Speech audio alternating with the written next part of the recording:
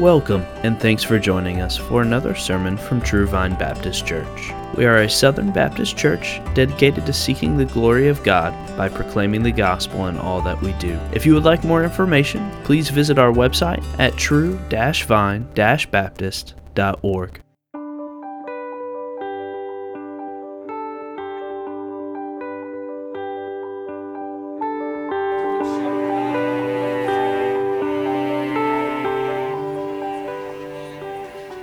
Romans chapter 9. We're going to back up to verse 22 to read just simply for the sake of context. And then the point that we are talking about is in verses 24 to 29.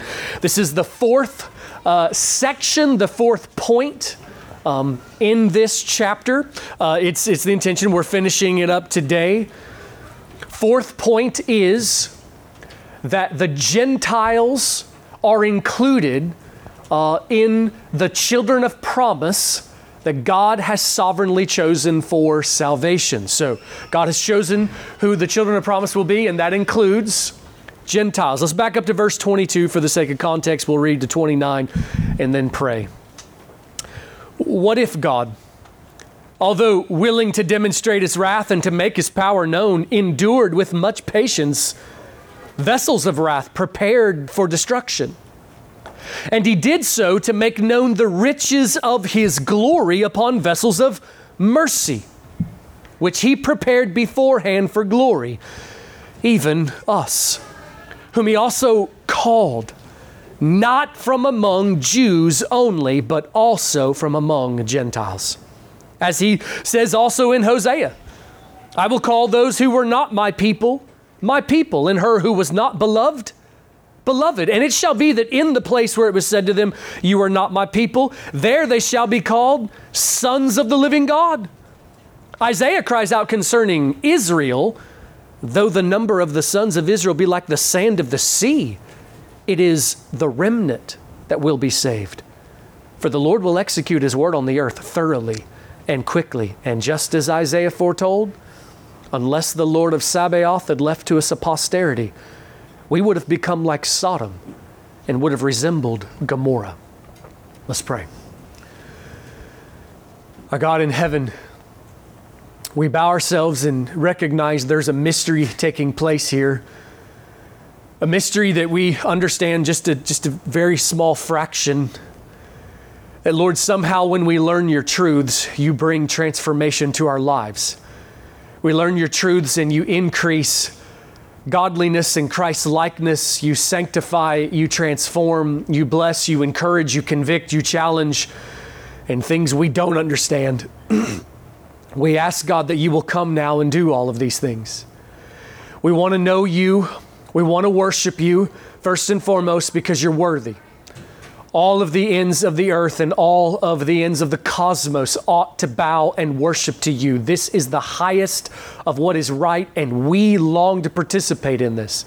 We also long to participate in this, oh God, because you are our treasure and the one we want. So Lord, we pray, give us more of yourself as you give us your truth.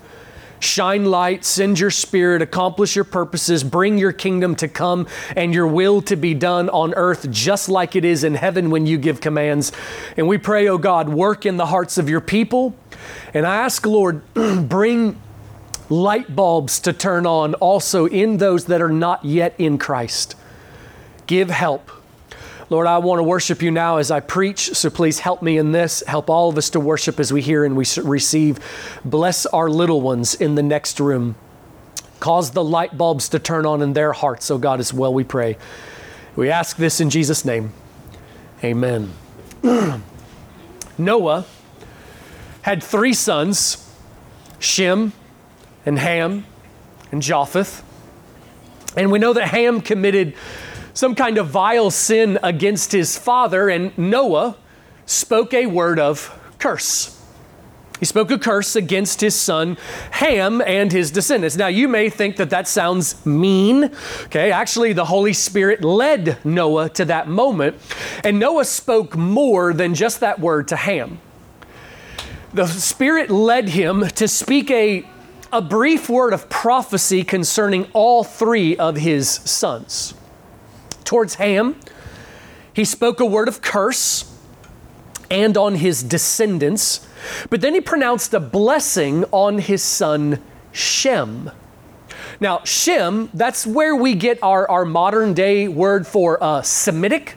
So when somebody hates Jewish people, we talk about anti-Semitism, that's anti-Shemitism that comes from this son of Noah. But Noah wasn't done. He also said something concerning Japheth. So there was a curse towards Ham, a blessing towards Shem, and then he said this towards Japheth. He said that Japheth and his descendants would find blessing in their connection and association to the blessed people, the people of Shem. Let him dwell in the tents of Shem, and let Canaan be his servant. Canaan was the son of Ham.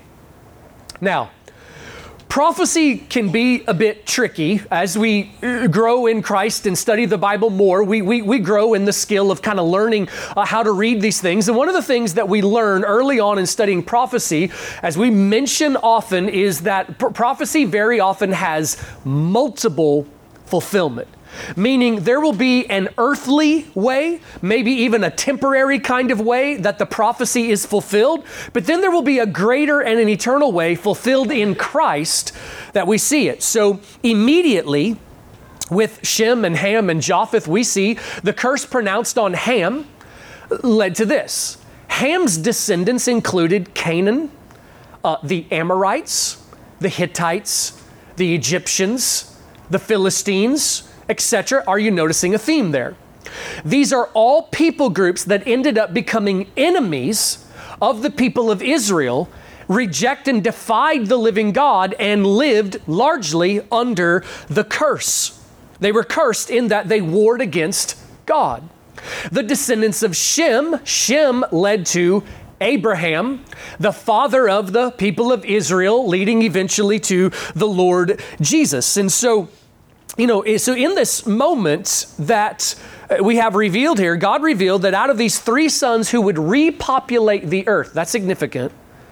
Shem, Ham, and Japheth repopulated the entire earth. Every person on the planet brings their lineage all the way back to Shem, Ham, or Japheth. Out of these three sons who would repopulate the earth, the Lord revealed there would be cursed people, there would be blessed people, and then there would also be some who are able to find blessing by going and joining themselves, associating with the blessed people. Let me ask you, do we see any of that in Romans 9 in a greater and eternal sense? Yes.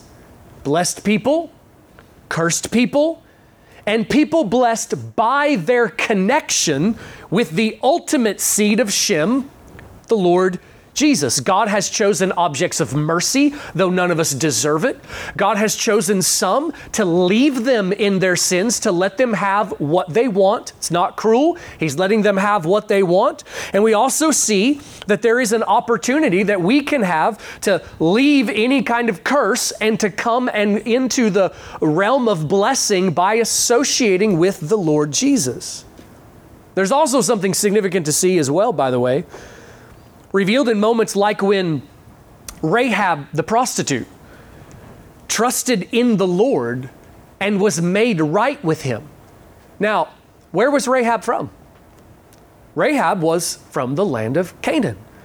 Rahab not only was from one of those people of the descendants of Ham, the Canaanites, but also was engaging in wickedness in her life. However, when she turned her back on the wicked culture and the wicked false religion that she came out of, and she joined herself to the Lord, she became a part of the people of God. What do we see?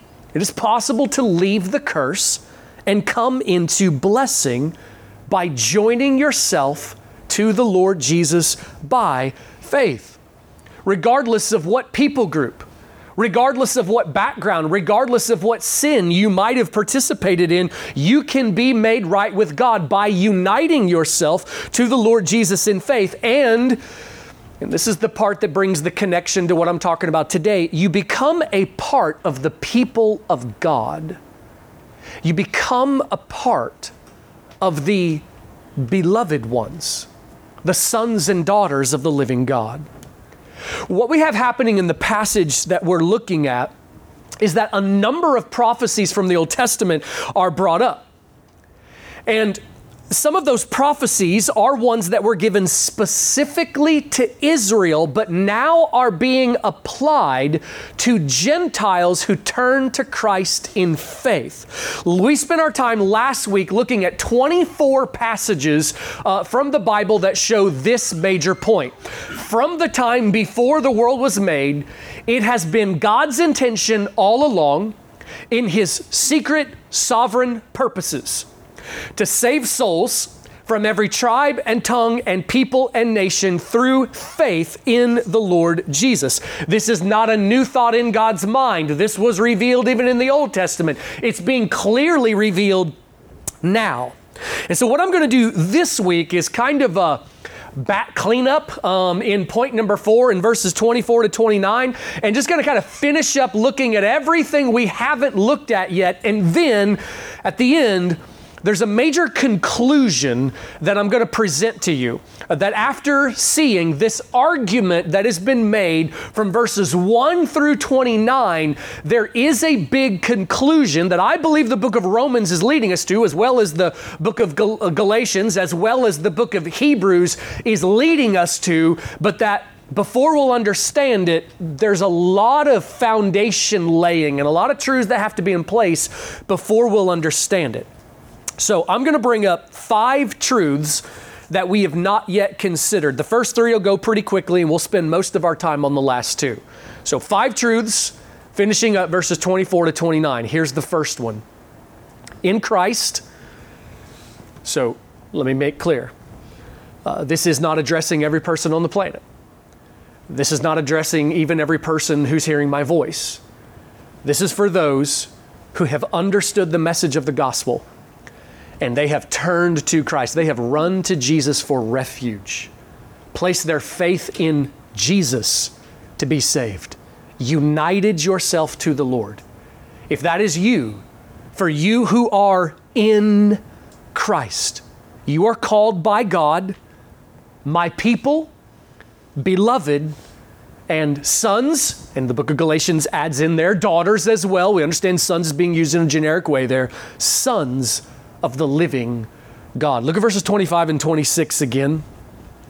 As he says also in Hosea, I will call those who were not my people, and her who was not beloved, beloved. And it shall be that in the place where it was said to them, you are not my people, there they shall be called sons of the living God. Christian, I want to bring the application to you as we see a place here where there are words of affection from God that are spoken. Christian, don't forget who you are. Don't forget your position. Don't forget your identity. When your sin brings you shame, when you live through one of those seasons where you're under the discipline of the Lord, or the Lord has just brought difficulty into your life, don't forget who you are. In Christ, you are beloved. You are sons and daughters. You are the ones that God calls my people.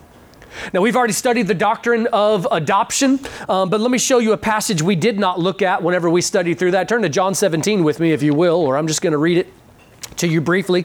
John 17, again, part of the high priestly prayer. We find ourselves here just all the time. John 17, Jesus is praying for His people down through the centuries. John 17, starting in verse 22, Jesus is saying to the Father, the glory which you have given to me, I have given to them. So there is glory that Jesus has given to His people, the church, that they may be one, just as we are one, I and them and you and me, that they may be perfected in unity. There are some days we've spent a lot of time on that one. Watch what He says next. So that, here are 2 consequences. Jesus wants this to be the case for 2 reasons. So that the world may know that you sent me and loved them even as you have loved me. Christian, as the Father, meaning in the same kind of manner, as the Father loves His Son Jesus, He loves you who are in Christ. Every once in a while, we do need to remind ourselves God loves you and He likes you. He cares about you and He is committed to your good. I just find this to consistently be the case. I get tripped up in my own mind, and I find as I talk with other Christians on a pretty regular basis. It's possible, it's weird, but it's possible to be convinced that God loves me, but to struggle with the idea that God likes me, that God has affection for me. Christian, don't forget who you are. You are loved by your Father. He likes you. He cares for you. There is affection for you. He is committed to your good. God loves you as He loves His Son. Now, we do need to understand the manner in which He loves us, and this is sometimes where we get our confusion. I love my wife, and I love my children. I love them in different ways, with a different nature, and with a different kind of love. See, towards my children, I'd like them to cover their ears here maybe just for a second. I sometimes think of difficult work for them to do, and I tell them to go do that difficult work because I know that it forms character in them, and I don't want to raise sissies. I want them to be tough. I want to develop them into something that is able to live for the glory of God. So I'll sometimes think up difficult work and go give that to them. I don't do that towards my wife. I discipline my children. I don't do that towards my wife. I love them in a particular kind of way. Why? Because my responsibility as their father is formative. I have the job of knowing that there are things that need developed in them, and so I want to develop those kinds of things, and that involves things like discomfort and difficulty. I love them in a particular kind of way. Well, listen, Christian. The Father loves us, but He does not love us as I love my wife. He loves us as children. And let's be very honest. We are children with behavioral issues, if I can be PC about it, okay? We are children who need our butts whooped. Okay? When we're out in public and such, sometimes when we see some kid throwing a tantrum, I take a moment and I use it as a teaching moment for my children. I don't think I'm doing it judgmentally. I'm doing it as a teaching moment, and I'll say to my kids, that kid needs his butt whooped. Okay, well, let's be honest here with ourselves. We are sons and daughters of God who need discipline. We are sons and daughters who have sinful tendencies inside of us. The Father is forming things. The Father is disciplining us. The Father is at work in us. And so when we experience hardship, when we experience difficulty, sometimes people rush immediately to, well, I don't think God loves me. You're misunderstanding the manner and the nature of His love. He loves us as His children, and children who need things formed. But Christian, don't forget your title, your position, your identity. You are beloved. Here's the second part. The Lord is saving a remnant of physical Israel and not all. Look at verses 27 and 28 again. Verses 25 and 26, we're addressing Gentiles, and then so as to clarify God's intentions towards Israel, physical Israel. Verse 27, Isaiah cries out concerning Israel, though the number of the sons of Israel be like the sand of the sea. So, though physical Israelites be as plentiful as the number of grains of sand on the earth, yet it is the remnant that will be saved. It is a smaller amount. Verse 28, for the Lord will execute His word on the earth thoroughly and quickly.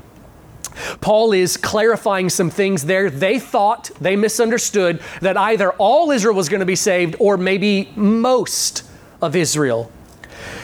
And what Paul does there is he quotes a passage from the Old Testament. I want you to notice this again, multiple fulfillment.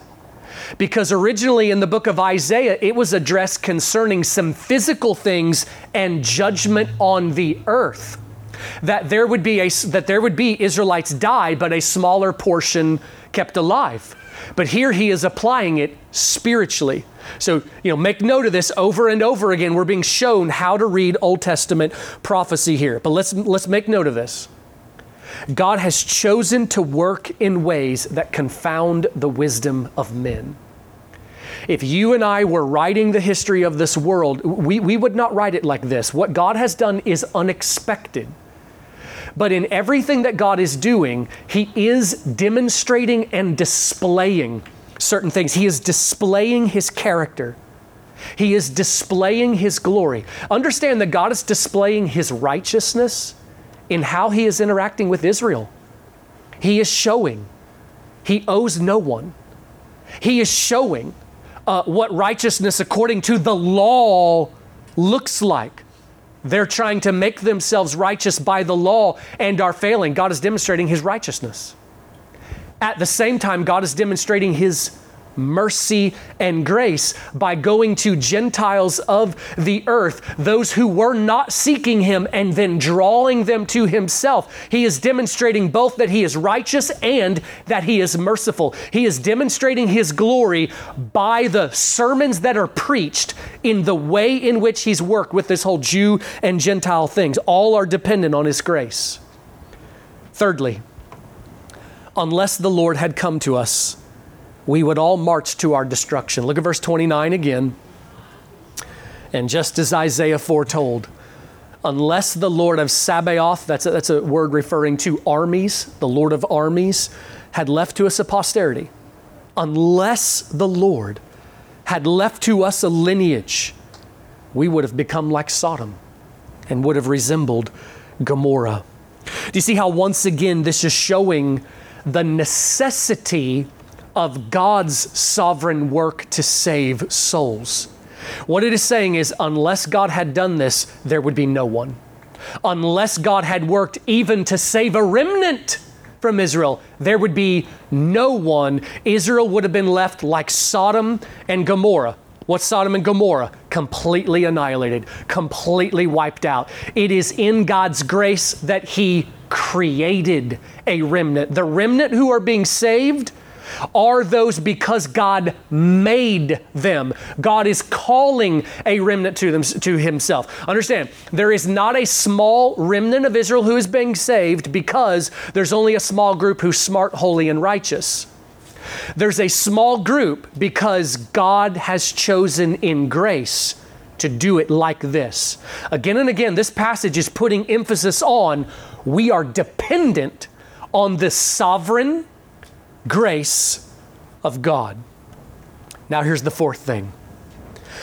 There are some significant things to learn in this passage about how we read the Old Testament scriptures. So notice, like the New Testament often does, we are instructed here in how New Testament believers, even Gentile New Testament believers, are to read the Old Testament. We are shown that there are promises made to Israel that have a way that they apply to us. I'm going to read to you 1 Corinthians 10, verse 11. You can turn there if you like. But in 1 Corinthians 10, Paul is preaching to a church that was entirely composed of Gentile Christians. And he is explaining some of the truths from Old Testament, the wilderness wanderings. And after talking about some of those wilderness wanderings and what happened there, here is verse 11. Now these things happened to them as an example, and they were written for our instruction, upon whom the ends of the ages have come. So we in this new covenant, we who are in Christ, are the ones in an ultimate sense meant to be the audience of the scriptures from all along. And what that means, there are ways that we are to read the Old Testament as new covenant, even Gentile believers, and say, that's for me. See, here are three levels of learning how to interpret the Old Testament. A brand new Christian, level 1. A brand new Christian, not knowing very much, doesn't know about the covenants, doesn't know about all the particulars of context and the original audience and some of those kinds of things. New believer just hears, you need to read your Bible. So that new believer might pick up in random places in the Old Testament and read and just apply basically everything to themselves. And that new believer will get some stuff wrong. But in the grace of God, that new believer is going to get a lot of stuff right. So for instance, that new believer might read Isaiah 41:10. Here's what it says. Do not fear, for I am with you. Do not anxiously look about you, for I am your God. I will strengthen you. Surely I will help you. Surely I will uphold you with my righteous right arm. That new believer will encounter that verse, give zero thought to the context in the original audience, but just will apply it to themselves and be encouraged. And we say, great. But here's kind of maybe a second level that enters some confusion. It's kind of like that college freshman that's had one psychology class and is really dangerous, okay? As they start to learn some things about how to interpret the Bible, this is maybe Bible college and seminary students kind of thing, a guy begins to learn that context really matters and that who the original audience was intended to be, that's a big deal and it matters. But that guy might get himself confused and say this. You know, the book of Isaiah was written to the southern kingdom of Judah. And Isaiah 41 comes in a passage, actually, that follows a couple of chapters where the prophet Isaiah spoke to King Hezekiah. And to King Hezekiah, Isaiah told him that in the days after his death, that there would be judgment and destruction that came upon the southern kingdom, but that in generations after that, God would come to Judah once again and would restore them. Do not fear, I'm with you, I will restore you, I'll uphold you by my righteous right arm. So you Gentile, you have no right to take that verse and to apply it to yourself because it wasn't addressed to you. But here's a third level of learning to interpret. The New Testament teaches us to take Old Testament promises and apply them to ourselves, even though it was addressed to Israel. The New Testament teaches us how to take promises and show how they count for you and I who are in Christ. Places like this, places like Galatians, places like the entire book of Hebrews, places like 1 Corinthians 10 and 2 Corinthians 1. They're teaching us that New Testament believers are the ones upon whom the ends of the ages have come. So Isaiah 41:10 is for you, New Testament, Gentile, Christian. It is for you. God gave it to Israel, but there is a way in which it is to apply to us. God is smart enough to make that happen. God is incomprehensibly wise so that He is able to give promises and prophecy that have multiple fulfillment, that have a way in which they apply in a temporary way and then come to us in Christ. Okay, so you, Gentile, Christian, living in the year 2021, you are not sitting by the banks of the physical Jordan River waiting to enter the land of Canaan physically. And so in the book of Deuteronomy, where God speaks to His people and He says, I'm bringing you into the promised land, a land flowing with milk and honey. No, you're not there by the banks of the Jordan, but the New Testament teaches us to see there is instruction for that in me. You who are in Christ, you are awaiting a promised land, the promised land of heaven. It is a land that flows with milk and honey, a land that flows with sustenance and sweetness. You see what God is doing there? There is a way that those promises made there have application to us. Now, of course, there is the need for carefulness and learning how to do this. You can't take every kind of promise that would ever be given and apply them to yourself as though when God spoke to Mary and said, you'll conceive as a virgin, that somehow there's a way that this applies to you spiritually. Okay, that's not the case. There's carefulness. There is skill in learning to interpret that comes. But what we are saying is that the New Testament teaches us to apply these things to ourselves. You are His beloved, His people, His sons and daughters. So pay attention to these passages that teach us how to read the Old Testament. Now, everything that I just taught there segues very helpfully into this last truth that I'm going to teach. And it is a big one. Here's number 5. I will call it our name, our position, and our identity. There's something that I've been hinting around about for about 2 years now as we've been studying through the book of Romans. 4 or 5 times I've brought us right up to the edge of that truth and I've said, but hold on, I'm going to come back to this later. Today's the day I come back to this later. And there's a reason why. And I think it's the exact same reason why Paul didn't say it early. It's the kind of thing he took 9 chapters to develop in a logical argument before he comes out and makes this clear. And so if we say it too early, there could be great misunderstanding that comes. So what I'm going to do, I'm going to build an argument here. I'm going to make 12 statements, references to Scripture. And as I do so, I'm going to ask some leading questions. And I'm going to wait till the end to make the conclusion. I'm not just trying to build suspense. I'm trying to make sure the foundation of truths are laid. And I'm going to ask some leading questions along the way. I want you to come to the conclusion before I spell out and say it with clarity. So 12 statements with some intentionally leading questions. Number 1, I just taught you about how we apply Old Testament promises to us.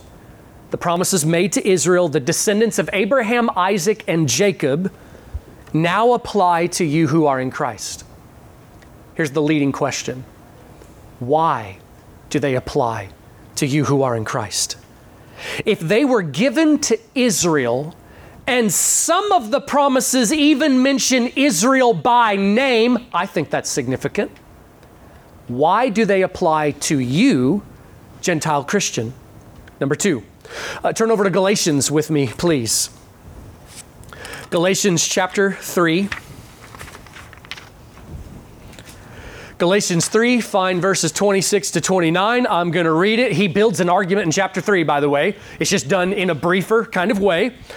Galatians 3, start in verse 26. For you are all, Christians, those in Christ, sons of God through faith in Christ Jesus. For all of you who were baptized into Christ have clothed yourselves with Christ. There is neither Jew nor Greek. Hang on to that. There is neither slave nor free man. There is neither male nor female, for you are all one in Christ Jesus. And if you belong to Christ, then you are Abraham's descendants. The word is seed there. Very significant word. Abraham's seed, heirs according to promise. You who are in Christ. Most importantly, you're sons and daughters of God. But you also need to know that you are sons and daughters of Abraham. Because in the way that God has worked, He gave all the great promises to Abraham. And in Christ, you are sons and daughters of Abraham. There's a way that this works out. When God gave the promise, if you look back to verse 16 in Galatians 3, by the way, he gives the argument that's there. When God made the promise, He spoke to Abraham. He said, I'm going to bless your seed. There's a point made in one Hebrew letter. Not seeds, plural, seed, singular. The ultimate seed of Abraham is Christ. If you are in Christ, you are now sons and daughters of Abraham. Here's my question. What are the children of Abraham called? Number 3, in Hosea, chapters 1 and 2, where God said, I will call those who were not my people, I'll now call them my people. That was spoken of Israel. And now it is applied to Gentiles in the New Testament. So what does God call that group that is His people? Number 4, back in the book of Romans, if you'll jump to chapter 2. Romans 2, this is one of the moments I brought us right up to the edge and almost stated the conclusion, but thought we'd better wait. Romans chapter 2, look at verses 28 and 29. Here's part of Paul's building the logical argument. Verse 28, Romans 2, 28, for he is not a Jew who is one outwardly. Let me add a word there to emphasize what's being said. He is not a true Jew who is one outwardly, and nor is circumcision true circumcision, that which is outward in the flesh. But he is a true Jew who is one inwardly. And true circumcision is that which is of the heart, by the Spirit, not by the letter. And his praise is not from men, but from God. Okay, so listen what he says. Being a Jew is not a physical thing. It's an internal thing. And true circumcision is not something done with hands. True circumcision is the new birth. The new birth done in the heart by the Spirit of God. So what does that mean for those who are physically Gentiles, but they are circumcised inwardly? Is there a conclusion that we can draw? Number 5, related. Philippians 3:3 speaks to a church, and it was a church comprised mostly of Gentile Christians. And Paul says, he tells them to avoid the falsehoods of the Judaizers and of falling for wanting to be under the law. He says this, for we, Christians, are the true circumcision. We are the true circumcision. Now, the circumcision was a title that was used to refer to Israel. Now, it is applied to the church, to all of those who are right with God. So what does that mean for Gentiles about who we are in relation to God? Number 6, in Ephesians 2, we are told that in Christ, the dividing wall of separation between the Jews and the Gentiles has been torn down. The two groups have now been made into one, the believers made into one people. What do we call that people?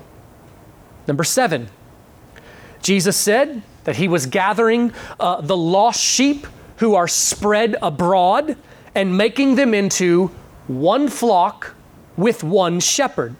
Here's the question. What do we call that one flock? Number 8. This is a big one.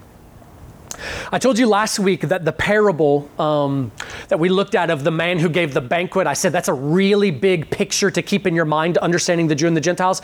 This would be the other big picture to keep in your mind. In Romans 11, when we get there, there's going to be a vast illustration that is used. The illustration is this. There's a tree, the tree of Israel. And it's going to teach that those Israelites who do not believe in Christ, their branches are broken off of the tree. But that Gentiles who are in Christ, we're kind of like branches growing on wild olive trees out in the wilderness. And God had to go out into the wilderness and cut the branch and bring it back to the tree and graft us into the tree. So here's my leading question. What does that mean then about our relation to God and to the people who were there? What does that make us? What do we call the tree? And if we are a part of it? Number 9, in 1 Peter chapter 2, verse 9, Peter says to believers, regardless of their earthly heritage, he says, you are a chosen race, a royal priesthood, a holy nation, and a people for God's own possession.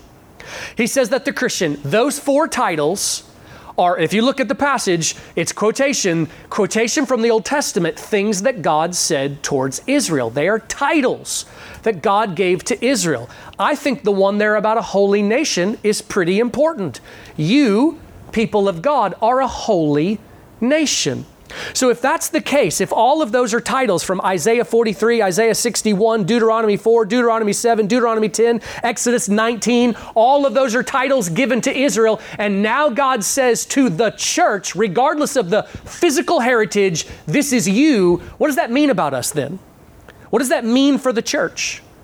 Similarly, number 10, in Revelation 5, 9 to 10. So going back to some passages we looked at last week again, let me read that passage to you. It says, this is believers in heaven worshiping Jesus, and they sang a new song saying, worthy are you to take the book and to break its seals, for you were slain and purchased for God with your blood, men from every tribe and tongue and people and nation. Now listen to this part. You have made them to be a kingdom and priest to our God, and they will reign upon the earth. Once again, kingdom and priest. These are things that were spoken to Israel. And now God says the church, they comprise the kingdom. They are the priest. So if that was Israel's title, then what does that then mean for us Gentile Christians? Number 11, the New Testament teaches, 2 Corinthians 1, that all of the promises of God are yes in Christ. And Paul said that to a Gentile church, which means basically what we've been saying. We are to take the Old Testament promises And they do have a yes for us, even Gentile Christians, in Christ. For instance, Jeremiah 29:11. Jeremiah 29:11 says, I know the plans I have for you, says the Lord. Plans for welfare and not for calamity, to give you a future and a hope. Now, at some point, you might have heard somebody say, oh, no. You can't take that promise for yourself because that was spoken to, Judah at a certain time in history and all those kinds of things after they had gone through devastation and judgment and such. Well, so was Hosea. So was Isaiah. The New Testament teaches us that we can take those promises and they have a yes for us in Christ. So why? Why do those promises belong to us? Then here's the last one, and it's the most compelling. Number 12. In Romans 9, it has argued, not all physical Israel is the true Israel of God.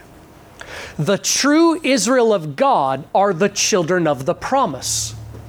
He argues for the rest of the chapter and comes to in our section to say this: Gentiles who are in Christ are among the children of promise. What conclusion can we draw from that? True Israel are the children of promise. Gentiles are among the children of promise. What conclusion can we draw from that? What does that make Gentile Christians? Okay. So now after all of those, I'm hoping in your minds, you've already stated the conclusion, but if not, I'm going to spell it out with clarity. For those things and a whole lot more that I'm not mentioning, here's the conclusion that many of God's people have come to through the centuries. All true believers, the called of God, even from those from among the Gentile Christians, are a part of the true Israel of God. Or another way of saying it, some have said it like this: the church is the true spiritual Israel. Now, that is a bit of a controversial statement. It's a controversial statement because through history, and that includes today, there have been a variety of different ways that Christians have seen this whole Jew and Gentile relationship. So let me interact with it a little bit here. First, the Puritans, for instance, and some of those early reformers, most of them, or a large part of them, held a view that we sometimes refer to as replacement theology. And what they believed was that God was done with the nation of Israel. He was done with them, and God replaced them with the New Testament church. And so what they believed is that there was nothing yet to come in the future for the physical people on the earth of the Israelites. Now, certainly we can understand how they came to that conclusion, but I don't believe that matches the text of Scripture. For instance, here in Romans, look over to chapter 11 for a second. Romans 11. Look at verse 1. After giving a lot of explanation on this Jew and Gentile thing, here's what Paul says in verse 1, because there could be some confusion. He says, I say then, God has not rejected his people, has he? May it never be. For I too am an Israelite, a descendant of Abraham, of the tribe of Benjamin. And then he goes on to explain some more. And later in chapter 11, I believe he makes the case that there is going to be a future awakening. A day that there is a massive repentance amongst the physical people of Israel. So I don't believe that the replacement idea is biblical. Others today, let me also say as I go through with this, I'm making a case to you, but I want to say that those who hold some other views, this isn't one of those that we call them heretics and say, stay away from me, okay? Even within this church, there may be some variety of ways to see this. This is not one of those to divide over. I want to make that clear. There's another view as well. Even today, those who hold to dispensationalism, okay? So that's a big word, refers to a view of the end times. Amongst that group, there are many within that who believe that it is wrong and greatly wrong to mix the Gentiles into with Israel in any way. They hold to a very great separation between Israel and the church. You will even hear some of them say, not all, so I don't want to misrepresent, but some of them say this statement right here. Now, this one I do highly disagree with and I believe is dangerous. You will hear some of them say that the church is a Gentile institution and that God has a different plan for Israel. I highly disagree with that statement and believe that one to be dangerous. You know, I'm sure in your minds you're going, what? How could you even come to that? The book of Acts. You know, the whole book of Acts is the church being built, and it's built first amongst the Jews, the apostles. What does the New Testament call them? The pillars of the church. They are the foundation, with Jesus being the chief cornerstone of the church. Okay? And so the argument, though, of Romans 9 is that true Israel are the children of promise and Gentiles are a part of the children of promise. Philippians 3:3 says, we are the true circumcision. Ephesians 2, the dividing wall's been broken down. Galatians 3, there is no Jew or Greek in Christ. All are one. Romans 11, there's a tree. We're all on the same tree. There's not 12,000 different kinds of trees for 12,000 different people groups. There's one tree, one group. Then there are others who believe, this would also include some of the certain Reformed brethren, that Gentile believers are sons and daughters of Abraham, but we ought not ever call them Israel or associate them in that kind of way. We may think of them as other seed of Abraham. But is not the argument of Romans 9 the whole point that the children of promise of Abraham come through Isaac and Jacob and not Ishmael or any of the other seeds? So there is some variety, but I've made the case to you. I've made the case that I believe Gentile believers are grafted into a tree. And that tree can be called by a number of different names. And one of them is the true Israel of God. If you'll take that and then bear that in mind as you read through, for instance, the book of Revelation, I think that you'll have some moments where like a light bulb comes on and be like, oh, that's why God said that right there. I think it will give some greater understanding. Now, it may be that you think the church ought not be called the true Israel or spiritual Israel. Okay. But whether or not you think we should be called that, you need to know this. Galatians 3:14. Christ redeemed us in order that in Christ Jesus, the blessing of Abraham might come to the Gentiles so that we would receive the promise of the Spirit through faith. Ephesians 3:4-6. God is revealing the mysteries kept hidden for ages, namely, specifically, that Gentiles are fellow heirs and fellow partakers of the grace of life. We in Christ, regardless of your bloodline, are the intended audience and the recipients of the promises made for thousands of years, those made to Abraham, those made to Israel. Christian, you are to take the Old Testament promises for yourself, but you need to know why you're supposed to do that. It is not enough to just sort of say, well, I just feel like I should. No, that's not logical grounds. If the Old Testament promises apply to you, you need to know why they apply to you. What right do you have to them? What right do you have to Isaiah 41:10, Jeremiah 29:11? The right that you have is that you are in Christ, and Christ is the seed of Abraham, and therefore you are a part of the children of promise. That's your right. That's the logical grounds that are there. You know, these matters of truths, they're too big. They're too important for wishy-washy, I kind of think or I feel something. No. These promises matter. You need to know that you are standing on something solid, that there is logical reason, there is understanding of truth that you have when you stand on those promises, and not just I feel like it. That's not enough before God. And let me say something to you if you're not sure that you're in Christ. If you're not sure that you're in Christ, if you've never turned to be saved, and you maybe think that when we talk about it, it sounds a little goofy and that you don't need that, I'm going to ask you, Do you think that you will be in heaven when you die? Do you think that you will have eternal life? Okay, most everybody always answers yes. Here's my next question. Why do you think that? What grounds do you have?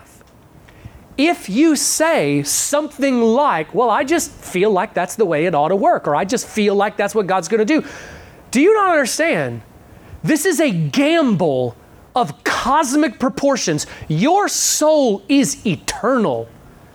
We are talking about a hell that burns forever and ever and ever. You are gambling your soul on, I just feel like it should be that way. That's not good enough. You need to know with absolute certainty what the way to be made right with God is, and make absolute certain that you are right with God. And we are telling you that the way to be made right with God is in Christ. Be united to Christ, and you get to be the recipients of the promises. But outside of Christ, you don't have any of the good promises of God. None of those that have been made come to you. Feelings are insufficient. You need to know logically, critical reasoning, why it is you are safe in Christ. So we plead with you, turn to Christ. Let's pray. Father in heaven, Lord, the more we study how you've brought all of this about, the more overwhelmed and amazed we are. Lord, we're just astounded all the work you put into this. We know that there are certain promises that are so easy a child can understand, that if we will believe in Jesus, we will be saved. But Lord, the deeper we go, the more we just see how much you have put into this plan of redemption. And Lord, we thank you. We thank you that you have counted us amongst your children of promise. We are thankful for what we have in Christ, the inheritance, the promises, the kingdom to come. We worship you, Lord. We love you. We pray that as we leave, we'll live as people who are the recipients of promises, that we'll live so as to glorify you. And Lord, I pray for any in the room that has not yet turned to Christ. I pray that you will open their eyes so that the great realization comes. Give us help and give us blessing. We ask this in Jesus' name. Amen. You are dismissed. Thanks for listening, and we hope you enjoyed this week's message. Tune in again next week as we continue through God's Word at True Vine Baptist Church. We also invite you to like our Facebook page, follow us on Twitter and Instagram at TrueVineIND, or visit our website at true-vine-baptist.org.